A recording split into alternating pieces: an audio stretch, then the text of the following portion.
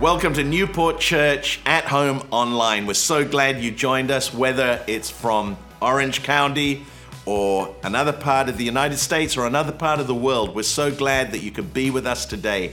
I am praying that faith will rise in your heart.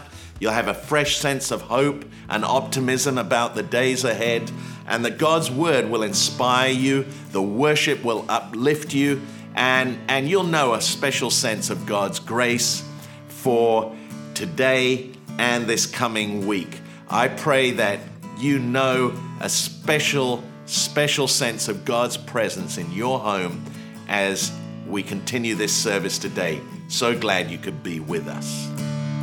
Good morning. Good morning, Newport Church. Happy Sunday. It is a beautiful day, and I hope that you had a good week in God's presence as we continue to learn more about what it looks like to go into new realms and new spaces as we follow God. And I want to remind our church family that the love and the grace of Jesus Christ is what allows us to come before him just as we are. So I want to invite you, wherever you're sitting, wherever you're at, whatever's happened this past week, that you come before God in this time, just as you are, to receive his love and his grace in this very moment. Amen.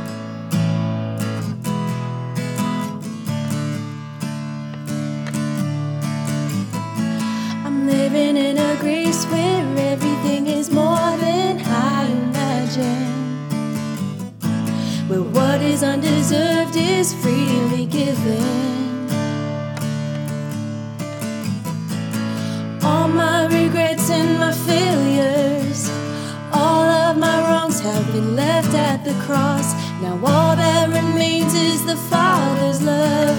Oh Lord, you take me as I am. Over and over you call me yours again. You see it all, still you want me. How you love me, how you love me. Your kindness and mercy remind me how you love me, how you love me as I am. So let us be together, seated at your table in communion, where everyone is equal in your presence. 'Cause where I am from or where I've been, the way that I lived or the color of skin, nothing will change how the Father loves me. Lord, you take me as I am. Over and over you call me yours again. You see it all, still you want me. How you love me, how you love me. Your kindness and mercy remind me how you love me, how you love me as I am.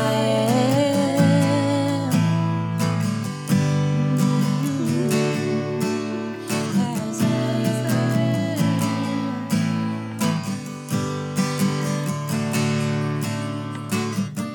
Oh Lord, you take me. Oh Lord, you take me. Oh Lord, you take me. Oh Lord, you take me. Sing that again. Oh Lord, you take me. Oh Lord, you take me. Oh Lord, you take me. Oh Lord, you take me. Oh Lord, you take me as I am. Over and over you call me yours again. You see it all, still you want me. How you love me, how you love me. Your kindness and mercy remind me how you love me, how you love me as I am. Oh, as I am. All my regrets, sing it out. my failures. All of my wrongs have been left at the cross. Now all that remains is the Father's love. Oh Lord, you take me as I am. Over and over you call me yours again.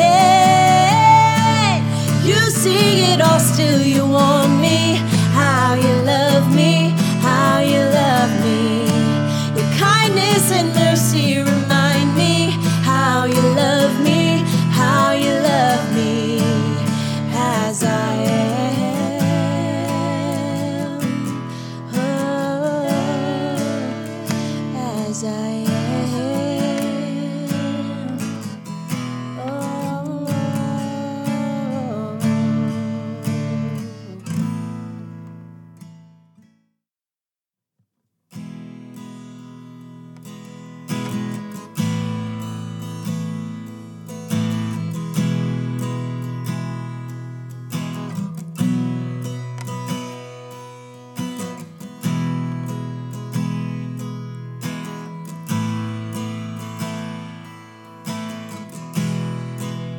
Sing this together. Amazing love that welcomes me.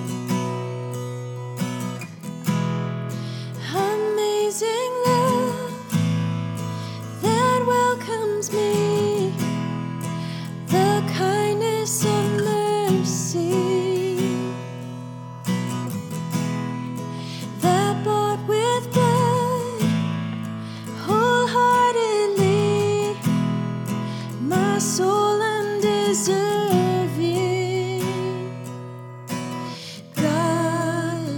You're so good. God, you're so good. God, you're so good. You're so good to me.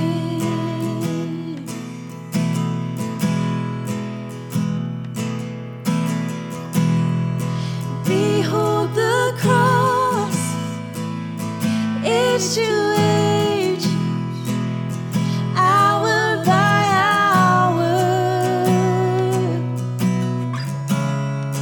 The dead are raised, the sinner saved, the work of your power. God, you are so good, and God, you're so good.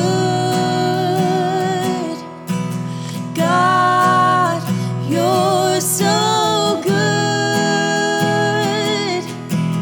God, you're so good. You're so good to me. I am blessed. I am blessed. I am called. I am healed. I am whole. I am saved in Jesus' name. Highly favored, anointed, filled with your power for the glory of Jesus' name. Let's declare it. I am blessed. I am blessed. I am called. I am healed. I am whole. I am saved in Jesus' name.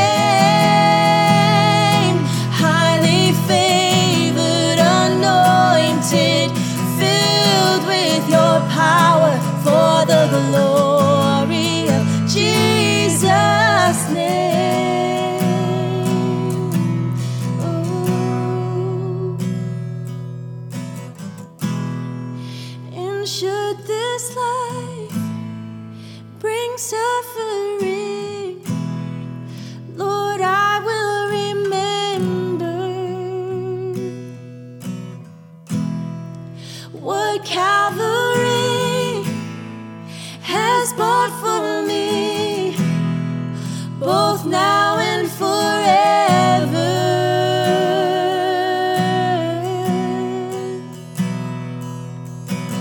God, you're so good.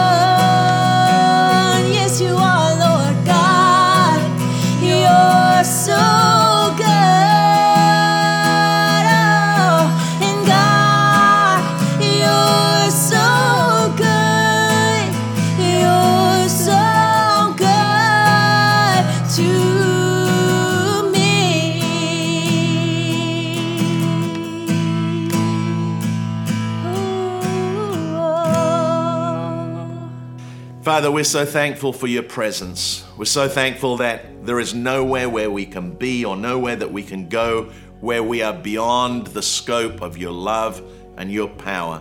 And today, Lord, I pray that as we've declared the truth of your goodness in our worship, that the reality of that would be sensed by each and every person.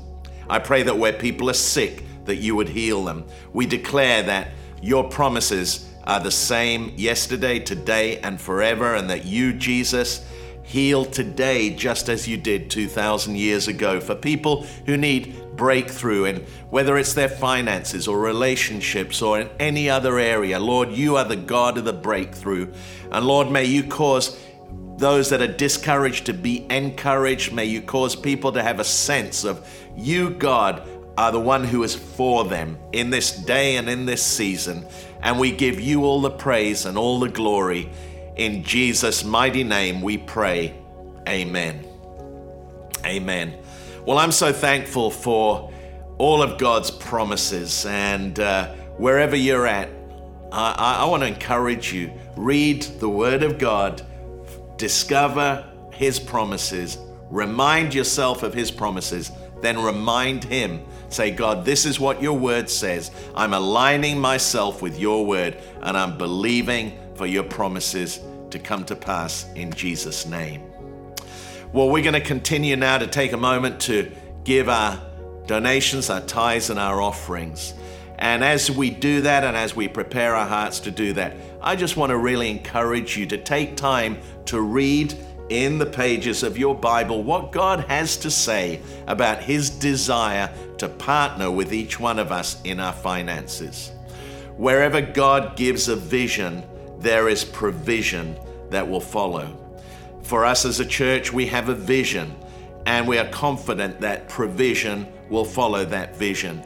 You have a vision for your life, and if you have a vision for your life that you've committed to God and you've invited God to be a part of, He promises that His provision will come so that that vision that He's placed in your heart can be fulfilled. The Bible says there's a number of ways that we can give. We can give by donations. We can give by tithes, the first tenth of everything that comes into our lives, or we can give by offerings, which are offerings over and above our tithes. And God promises that what we sow is like a seed that goes into the ground. It disappears. We have to release it, but when we let go of it, God begins to work on it so that it grows, it springs up, and it multiplies. One of the places where we see that most clearly is God says to bring the tithe into the storehouse. That tithe, the first tenth of everything that comes into our lives, as we give that to God, God says, I'm going to open the windows of heaven. I'm going to pour out such blessing, you won't be able to contain it. And I want to encourage you, on the screen there's a card, Give God 90 Days. It's the only place in the Bible where God encourages us to tithe, that God says, put me to the test. Try me now in this. And so basically that card is there. You can download it online, or you can just make a commitment, but it's something powerful about writing down on it, or a card, or doing that online, saying, I'm going to give God 90 days, and you watch what God will do. The 90% that is left will always go further than the 100%. That's the promise of God. But let's together believe that as we continue to give, we can continue to be a blessing through our online services every week, through all that we're doing in the community. And if you're watching from afar and you want to contribute, you're very welcome to do that as well.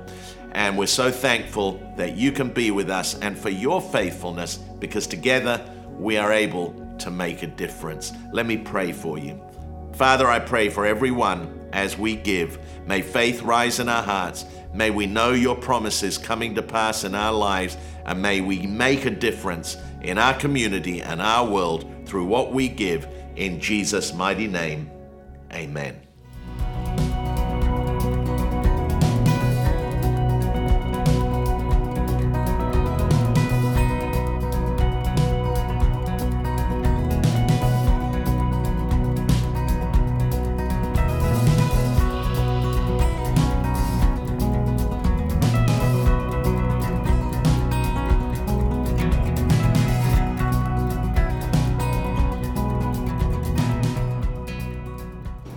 Happy Sunday and happy August. This week we celebrated my mum's 85th birthday and my big sister's birthday as well. So happy birthday to both of you.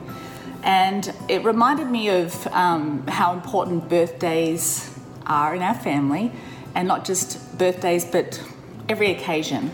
And my dad, who grew up in a very large family, he's one of 11, and his mother, Olive Bridget, father, Albert Bakara, did the best that they could do with these 11 kids. And then very sadly, when my dad was 10 years old, he lost his dad. And, you know, my dad tells stories about hardship, but also having an amazing work ethic. And he didn't have his first pair of long pants until he was 17 years old. So I've got a memory of my dad taking me shopping for pretty dresses for birthdays, Easter, for any special occasion. And I happen to have one here. My little sailor dress that my daddy bought me, and he has bought me a dress every year. Here I was back in the day. Every year for my whole life, including this past year.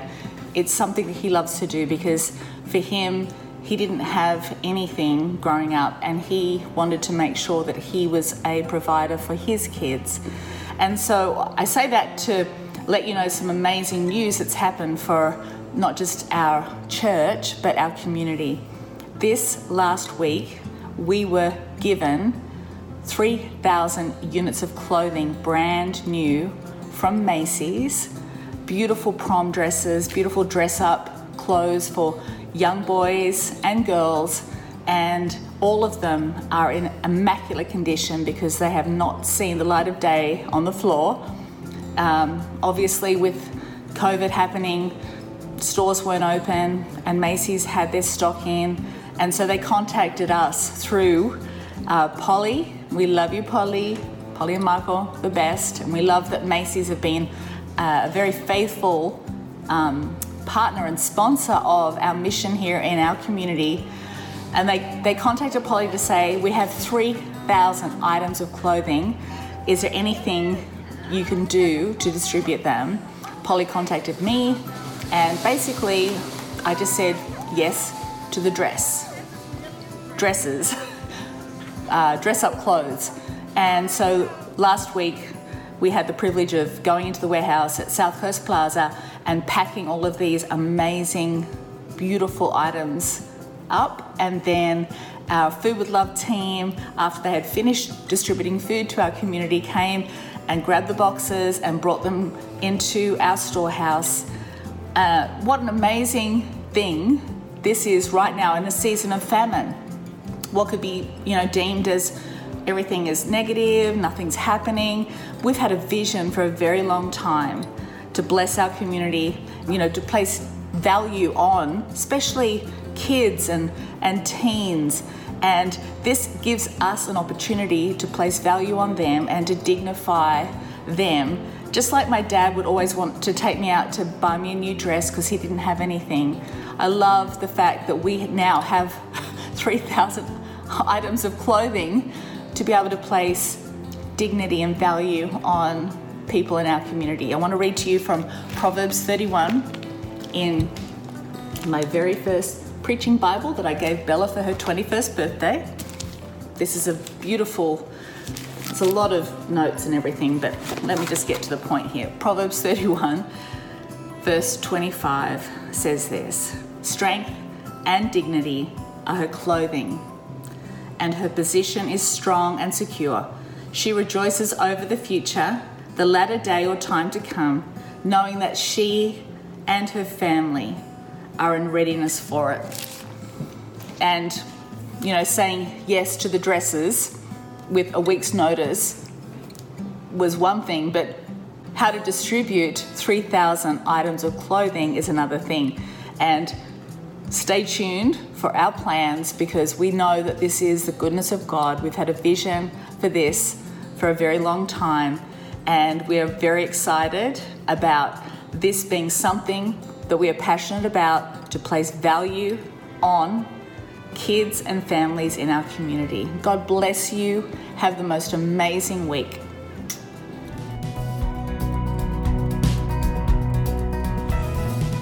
Well, we're going to continue today with our series on We've Never Been This Way Before.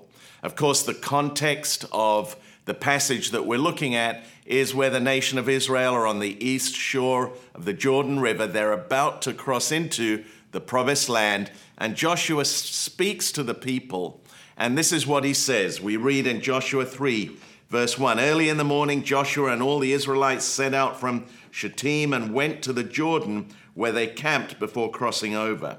After 3 days, the officers went throughout the camp, giving orders to the people. When you see the Ark of the Covenant of the Lord your God and the Levitical priests carrying it, you are to move out from your positions and follow it.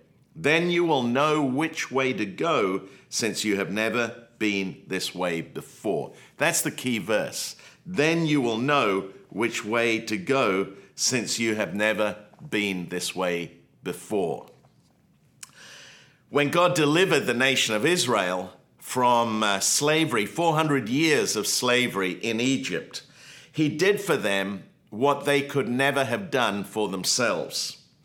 There was no way that the nation of Israel could have escaped from the chains and the slavery that had enslaved them for all those years, and from the might and power of Pharaoh and Egypt.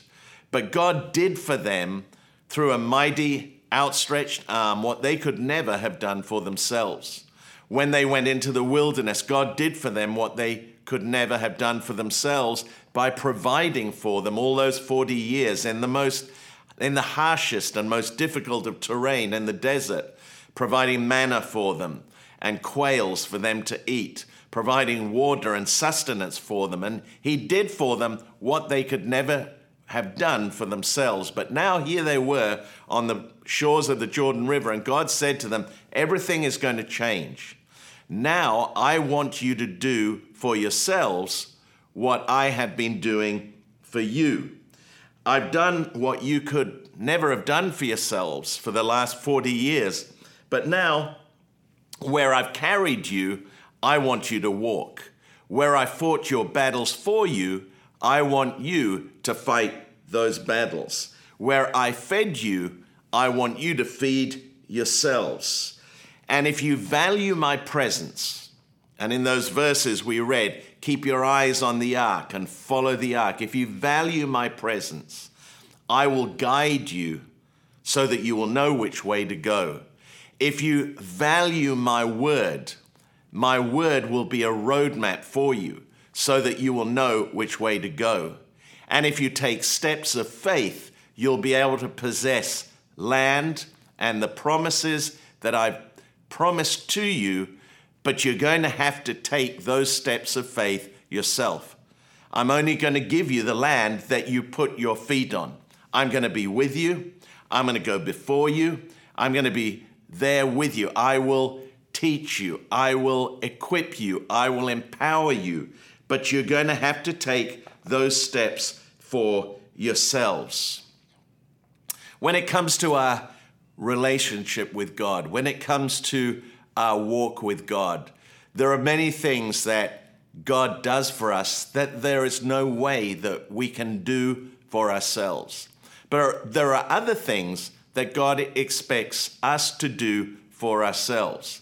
He promises he'll teach us, he'll give us authority, he'll empower us, but we have to take those steps of faith for ourselves. For example, when it comes to our salvation, there is no way that we can save ourselves. In the book of Romans, we read in Romans 5:6, Christ died for us when we were unable to help ourselves.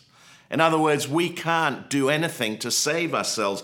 Paul says to the Ephesians, for it's by grace you have been saved through faith, and this is not from yourselves or from anything that you've done. It's the gift of God, not by works, so that anyone could boast. In other words, there's nothing that any of us could do to earn our salvation or to save ourselves. Jesus did that for us by leaving heaven, coming to earth taking on himself the form of a man. He was the God-man who took upon himself our sins on the cross so that our sins could be forgiven and we could be rescued, we could be saved, and we could be made right with God. That was something that God did for us that we could never do for ourselves. But the interesting thing is that the Word of God tells us that we should work out our salvation. So the salvation is a gift, but the other side is we have to work out our salvation. God did for us what we couldn't do for ourselves. Now he's expecting us to do for ourselves things that will help us to grow in all that he has made available for us. So Philippians 2:12, Paul says to the Philippians, continue to work out your salvation with fear and trembling, or with fear or reverence and awe. And in the Amplified Version, I love this. It says, continue to work out your salvation. That is, cultivate it, bring it to full effect, actively pursue spiritual maturity with awe-inspired fear and trembling, using serious caution and critical self-evaluation to avoid anything that might offend God or discredit the name of Christ. We have to work out our salvation.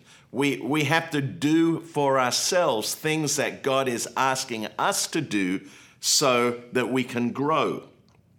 God says, now you're ready to start to do these things for yourself. And Jesus demonstrated this in the way that he trained his disciples and that he prepared them for all that was to come. Jesus spent 3.5 years training his disciples, and they watched everything that Jesus did. Jesus was doing things the disciples had never seen before. He raised the dead, he healed the sick, he stilled the storm, he turned water into wine. He had authority over the forces of darkness and demonstrated his authority and power and sovereignty wherever he went. The disciples had never seen anything like this before. Nothing like this had ever been seen before. But then Jesus began to involve them in the process of these miracles. He told the disciples when there were 5,000 men, besides women and children, that Jesus fed as he multiplied the loaves and the fishes. He blessed the bread and the fish, and he gave the few that they had to the disciples. And he said, now you feed them.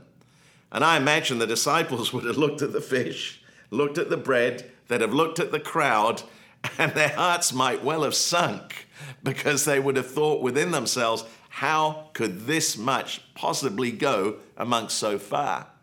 And yet, as they handed out the bread and the fish, it multiplied in their hands until every single one of the men, women, and children that were there were fed. And 12 baskets were left over that they gathered to take home. Jesus involved them in the process, so they began to do what they'd never done before. Other stories that come to mind are when Jesus was asked if he paid the temple tax, or Peter was asked if Jesus paid the temple tax, and Jesus told Peter, yes, we do, but go to the Sea of Galilee, throw in a line, and the first fish that you catch will have a coin in it. Pay the temple tax with that. Sure enough, the first fish that Peter caught had a coin in it, and he gave that to them so that they could pay the temple tax.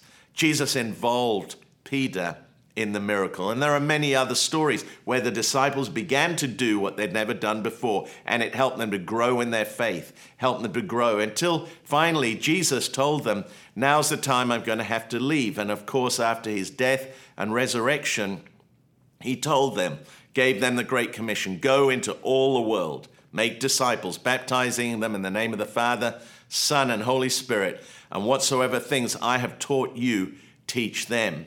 And he went on to say, and lo, I am with you always, even to the end of the age. Jesus said, you've basically seen me doing everything for you. Now I want you to do what you saw me doing, and I want you to do it for yourselves. I want you to take those steps of faith. And he said 2 things. I'm going to be with you. Lo, I'm with you even till the end of the age. And then secondly, he said, I'm going to empower you.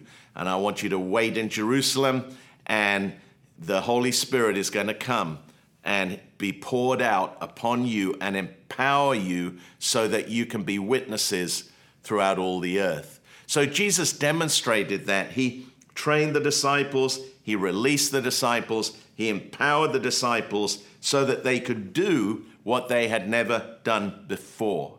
He taught them his words of life. He gave them authority in his name. He gave them power from on high. And in this season that we're in, with all that we're facing and all of the challenges and all of the turmoil and all that's happening, how important it is that we pause and we stop and that we remember that in the midst of all that's going on, Jesus has positioned us in this moment of time as followers of Christ, who in the same way as he told his disciples to go into all the world, he's called us to be a voice of hope and faith. He's called us to take that message of life to our community, whether it's online, whether it's through social media, whether it's through other electronic forms of communication or written forms of communication. He said that in the midst of all that, and in the midst of all the challenges that we face, even in our own personal lives and world, first of all, if we have Jesus' words as our roadmap, if we understand that we have authority in his name and receive and ask for power from on high, we're going to be able to go where we've never been before, do what we've never done before, and we're going to be able to make a difference in our day and our generation. The journey of possessing God's promises involves moving from having things done for us to doing things for ourselves. I think if we were to look at the life of a child, as a child grows from childhood to adolescence to adulthood, part of that process is moving from a place where everything's been done for us to a place where we begin to do things for ourselves. And as parents, if we do everything for our kids, and as they grow, we continue to do that for them, they will never have an opportunity to grow. They'll never have an opportunity to develop new skills or learn how to take on new responsibilities. So in order for our kids to grow into healthy, resilient, responsible young people, we need to actually take our hands off and let them begin to do things for themselves. Otherwise, they'll never grow. And that's exactly what God was doing with the nation of Israel, what Jesus was doing with his disciples, and with what God does with us. He wants us to take those steps of faith because that's where we step into the promises. I think with our children, there are so many great examples. I think of our kids and teaching them how to swim. And of course, when they first get in the pool, some of them just want to jump in, and others are more cautious. And you hold them while they kick and they splash and they do the doggy paddle and so on. But there comes a moment when you actually let go. And when you let go, they begin to take those first splashes towards swimming on their own and under their own steam. And it's essential that that takes place. Otherwise, they'll never learn how to swim until finally they begin to swim and they discover the wonder of being able to swim on their own. In exactly the same way with teaching them how to ride a bicycle. I can remember teaching our kids how to ride a bicycle, and you hold the handlebars and you hold the seat and they sit on it and they pedal and you're holding them and they feel safe and secure while you're holding them, until the moment comes when you let go of your hand on the handlebars and you're just holding the seat. And have you still got me? Yes, I've still got you.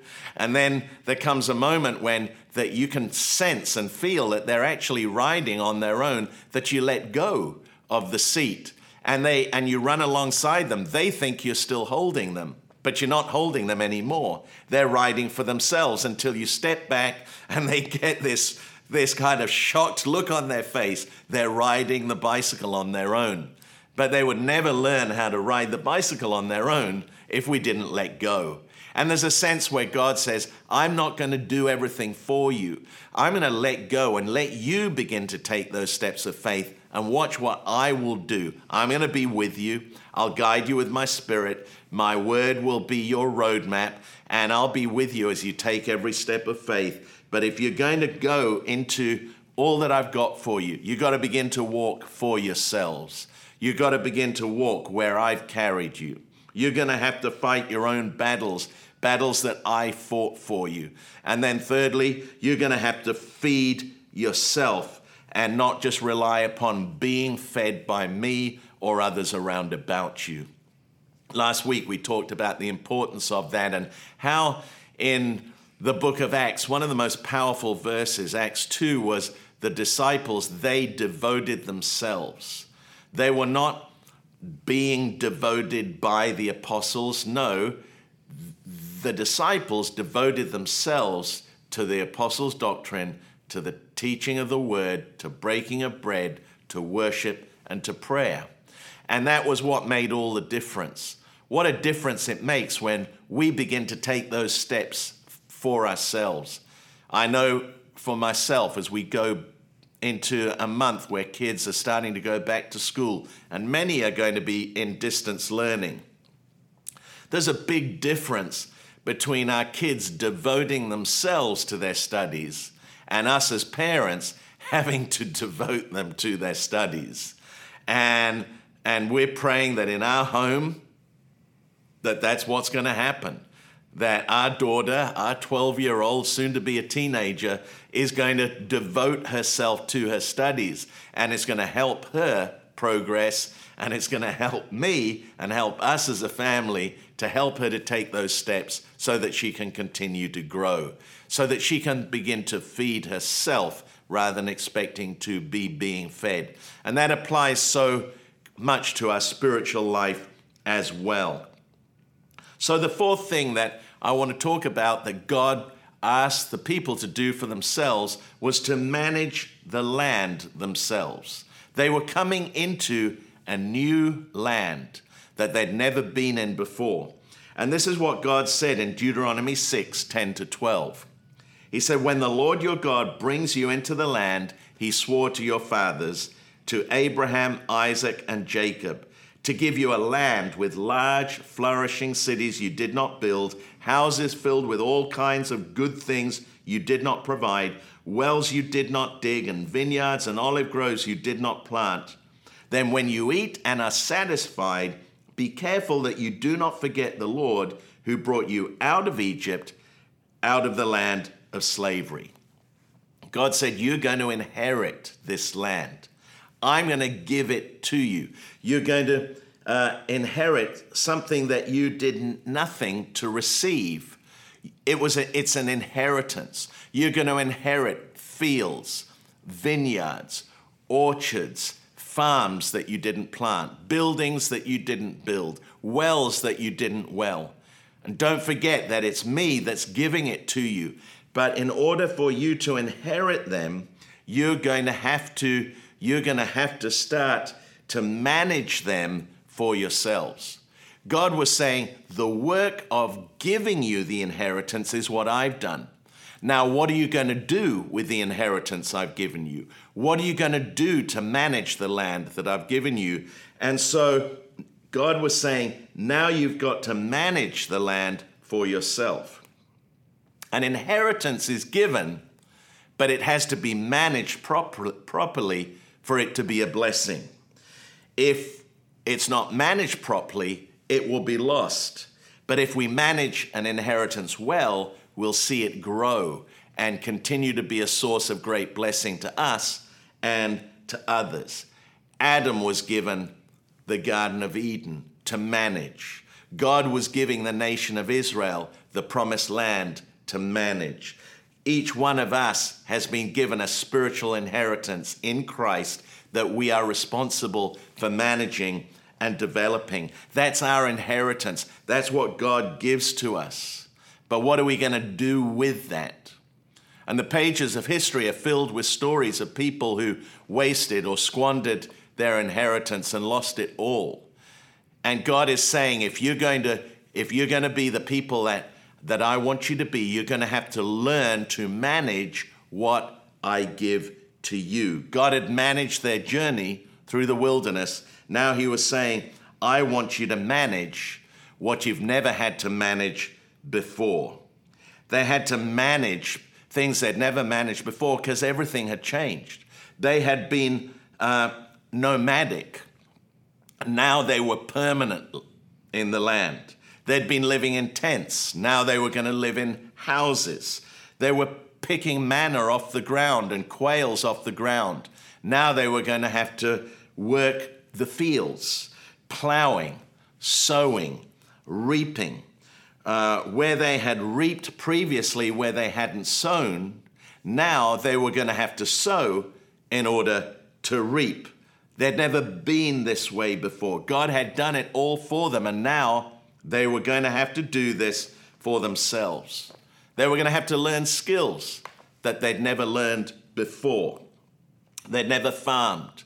They'd never cultivated. They'd never lived in buildings without walls. They'd never owned land before.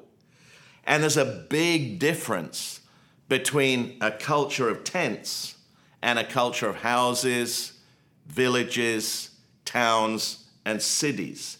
They were landless, but now they were landed, landowners. They were nomadic.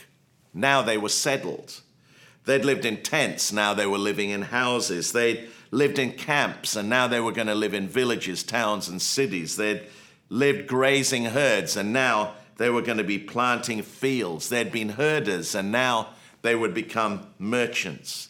And so everything was changing. Their management skills had to go up to a whole new level because God had given them so much. They had to learn how to manage it. And it's exactly the same in our own lives. Whatever God has given to us, we have a responsibility to manage. And this story reminds us of the importance and the power of that.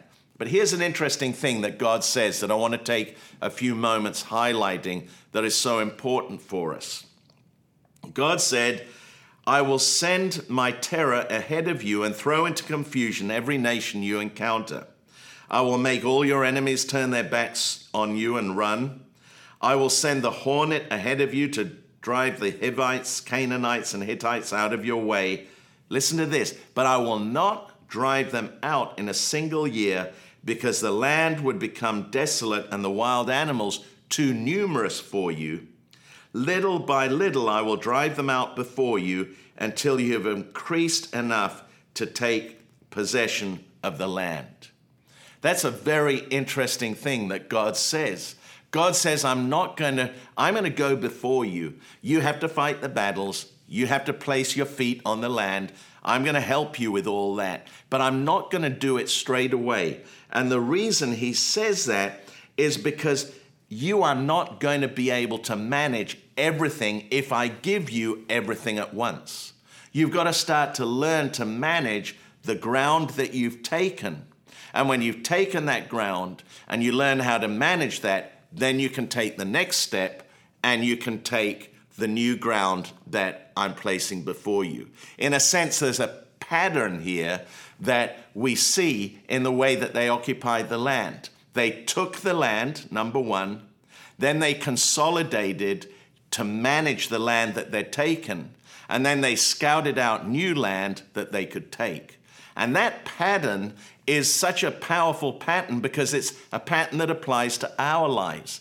That's the movement or momentum of our lives that God wants us to have, to take new ground in our own spiritual lives, in the things that God has called us to do, and in the vision that we have, and what we're building as a church, what we're building as a community, what you're building in your workplace and through your business and through all of your dreams to take new ground. But once we've taken the ground, we have to consolidate. We have to manage it before we scout out new ground. And that principle runs all the way through scriptures. God was wanting to give them the land little by little because he wanted them to understand the process that was involved for them to become owners. God's end goal was ownership. And I want to encourage you that God's end goal for every one of us is ownership.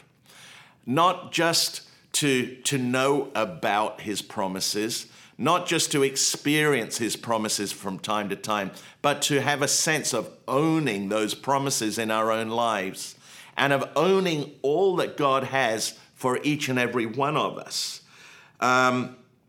They would never be able to come into permanent ownership if they did not know what had been how to manage what had been entrusted to them so far. And until they managed the land that God had entrusted to them, God wasn't going to give them any more land. And this is so important for us as we look at our own lives. We have our eyes on the promise. We have our eyes on what we want to lay a hold of in faith. We have our eyes on all that we want to see our lives become, and all that we would like to be doing, and all that we would like to be happening in our lives and in our world. But I believe the question that God is asking each and every one of us, and especially in this season of lockdown where everything's been turned upside down, the question that God would ask us is, are you working with what you currently have? What are you doing with what you currently have? Are you plowing the ground that I've given to you so far? Are you seeding the ground that I've given you so far? Are you cultivating the land that I've given you so far?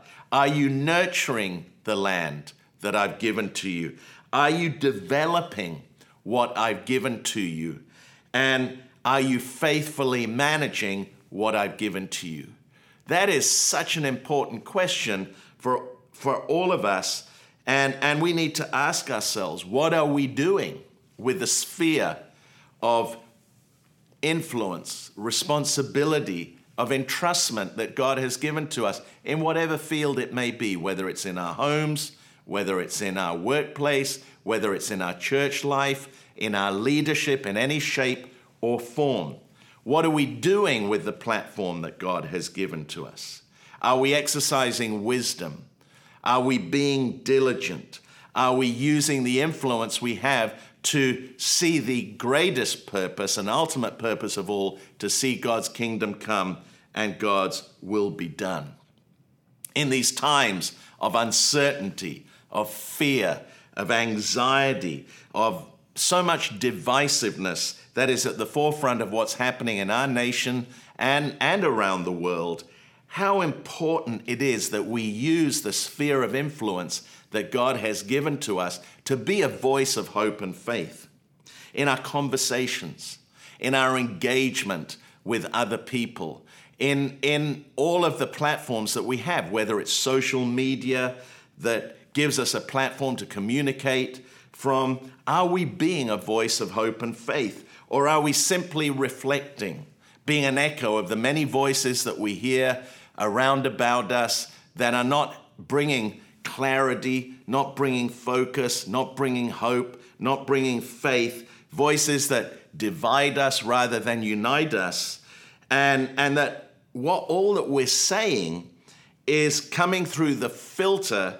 of God's word and the framework of his perspective, because real and lasting change will only ever come when our combined and concerted efforts are focused on seeing his kingdom come and his will be done.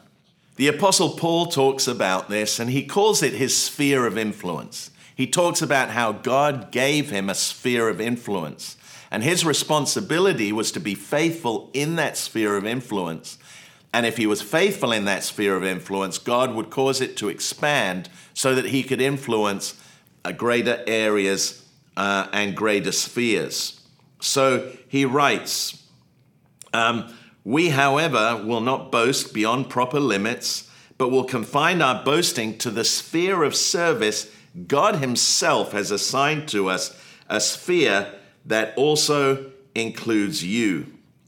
And he goes on to say, our hope is that as your faith continues to grow, our sphere of activity among you will greatly expand, so that we can preach the gospel in the regions beyond you. For we do not want to boast about work already done in someone else's territory. In other words, Paul's saying, I've been given a sphere of influence. That's my responsibility, not other territory that God has given to others, and that's their sphere. But I'm responsible for my sphere of influence. And he was saying that if he was, then that sphere of influence would grow and expand. The expansion of our sphere of influence, the expansion of the sphere God has given to us, is dependent upon our faithfulness. What we do with the sphere of influence we have now will determine the spheres of influence that God brings us into in the future. The life of Joseph is a great example of that. What we do with the sphere of our responsibility now will determine the levels of responsibility God gives us in the future. How we manage what we've been entrusted with now will determine what we are entrusted with in the future. Remember, Jesus said, he who is faithful in little will be given more, or will be given much. But if we're not faithful with what we've been given, even what we have will be taken away. It's so easy for us in life to look at other people who are further down the line, further down the track, who are doing things that we would love to be doing, who are enjoying influence and opportunities that maybe we would love to have. And we look at their lives and we want to be there. We want to be there now. But the reality is we cannot shortcut the process if we want to get there.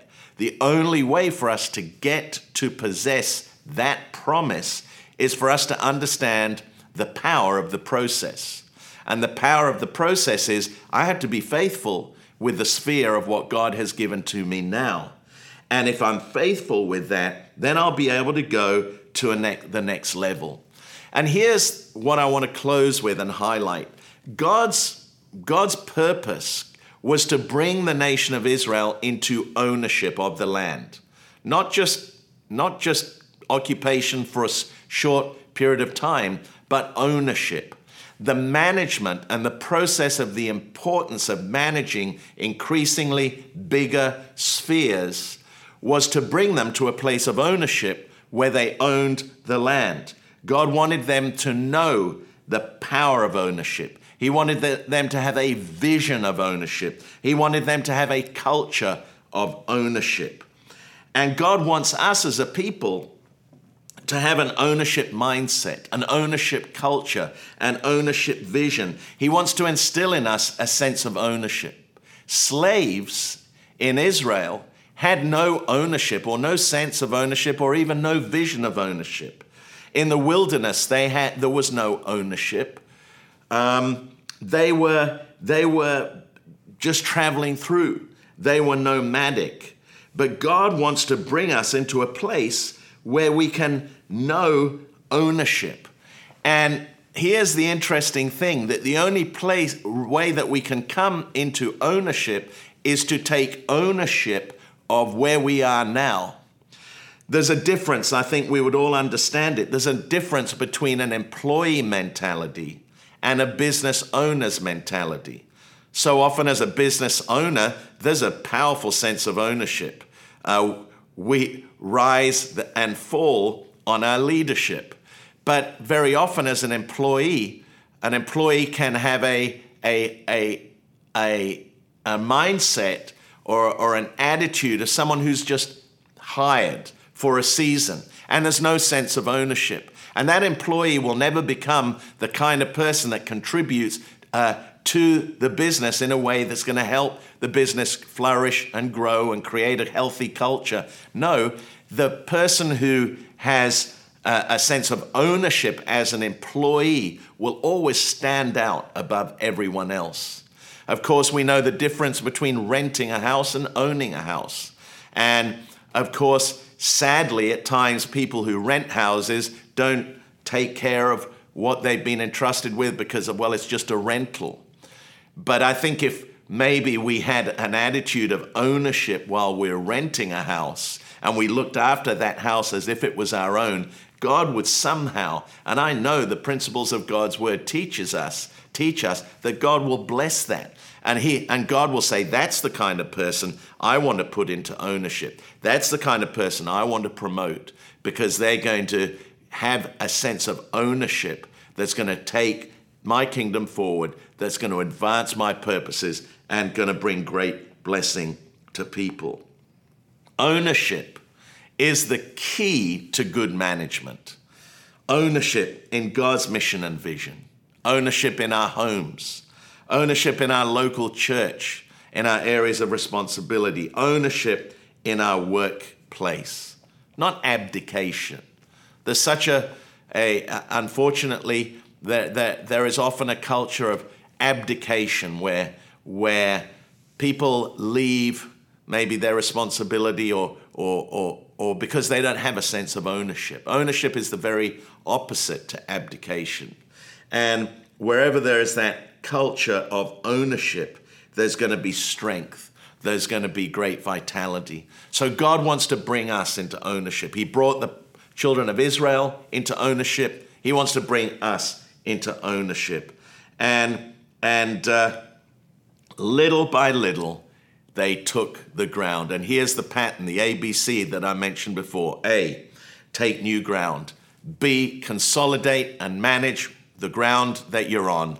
And C, then scout out new ground. And let's begin to do for ourselves what we may have expected in the past others to do for us, to walk for ourselves, to fight for ourselves, to feed ourselves, and to manage the land that God has given to us ourselves. What do we need to do to manage what God has given us that we are hoping or expecting, or may have been hoping or expecting God or others to manage for us? I pray that that word has encouraged you today and cause faith to rise in our hearts. Let me pray for you. Father, I pray for every person listening. Help us to be good stewards of what you've entrusted to us. Help us to take the ground by taking steps of faith that you have for us. Help us to lay hold of our inheritance and to manage what you give to us, that it might be a blessing not only to us but to others, to see your kingdom come and your will be done here on earth as it is in heaven. And help us in every area of our lives to have a sense of ownership that adds value to our world on every front, knowing that the stewardship of our sphere is so important for each and every one of us. Help us to move forward in your will and purpose. In Jesus' name we pray. Amen. Well, if you were listening to that message this morning and you've never ever made a conscious decision to accept Christ as your Savior, I want to give you an opportunity today to do that. I talked earlier about how Jesus did for us what we could never do for ourselves. And I want to take a moment to invite you to do yourself what God won't do for you, and that is to invite Jesus into your life. Jesus already did everything for us to know salvation, to know that we have the gift of eternal life, that we'll spend eternity in heaven with Jesus, to know his peace and presence and purpose and all of the inheritance that's ours in Christ. He did that for us.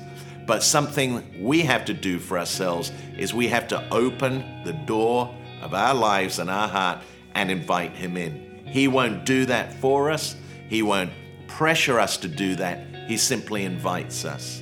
And if you would do that today, Jesus says, I'll come in, I'll sit with you, I'll eat with you, your life will be transformed from the inside out because you've invited Jesus into your life and world. So would you pray that with me today? I want to pray that, and I know that God's going to do something powerful in your life. Heavenly Father, I come to you this morning in the name of Jesus. I open up my heart and I receive you as my Lord and Savior. I ask you to forgive me, and I believe that from this day on I will never be the same again. I am a new creation.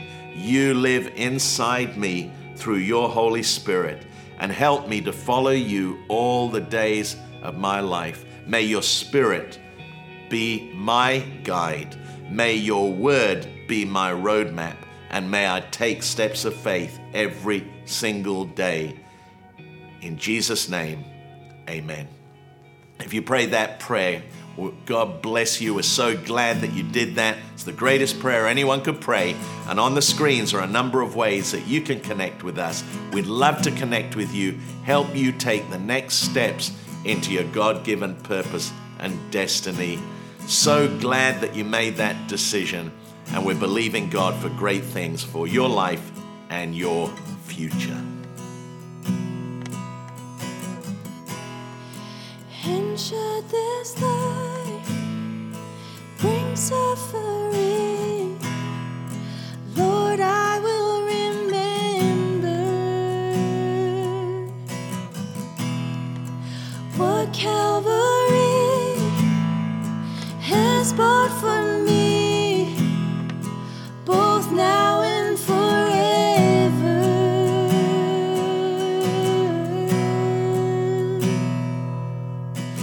God, you're so good. God, you're so good. God, you're so good. You're so good to me. Let's sing it out, church. And God, you're so good. God, you're so good. God, you're so good. You're so good to me. Let's declare it. Come on, church. And God, you're so good. Yes, you are, Lord. God, you're so good. Oh, God, you're so good. You're so good to me. Let's sing it one last time, full of faith. And God, you're so good. God, you're so good. Yes, Lord. God, you're so good. You're so good to me.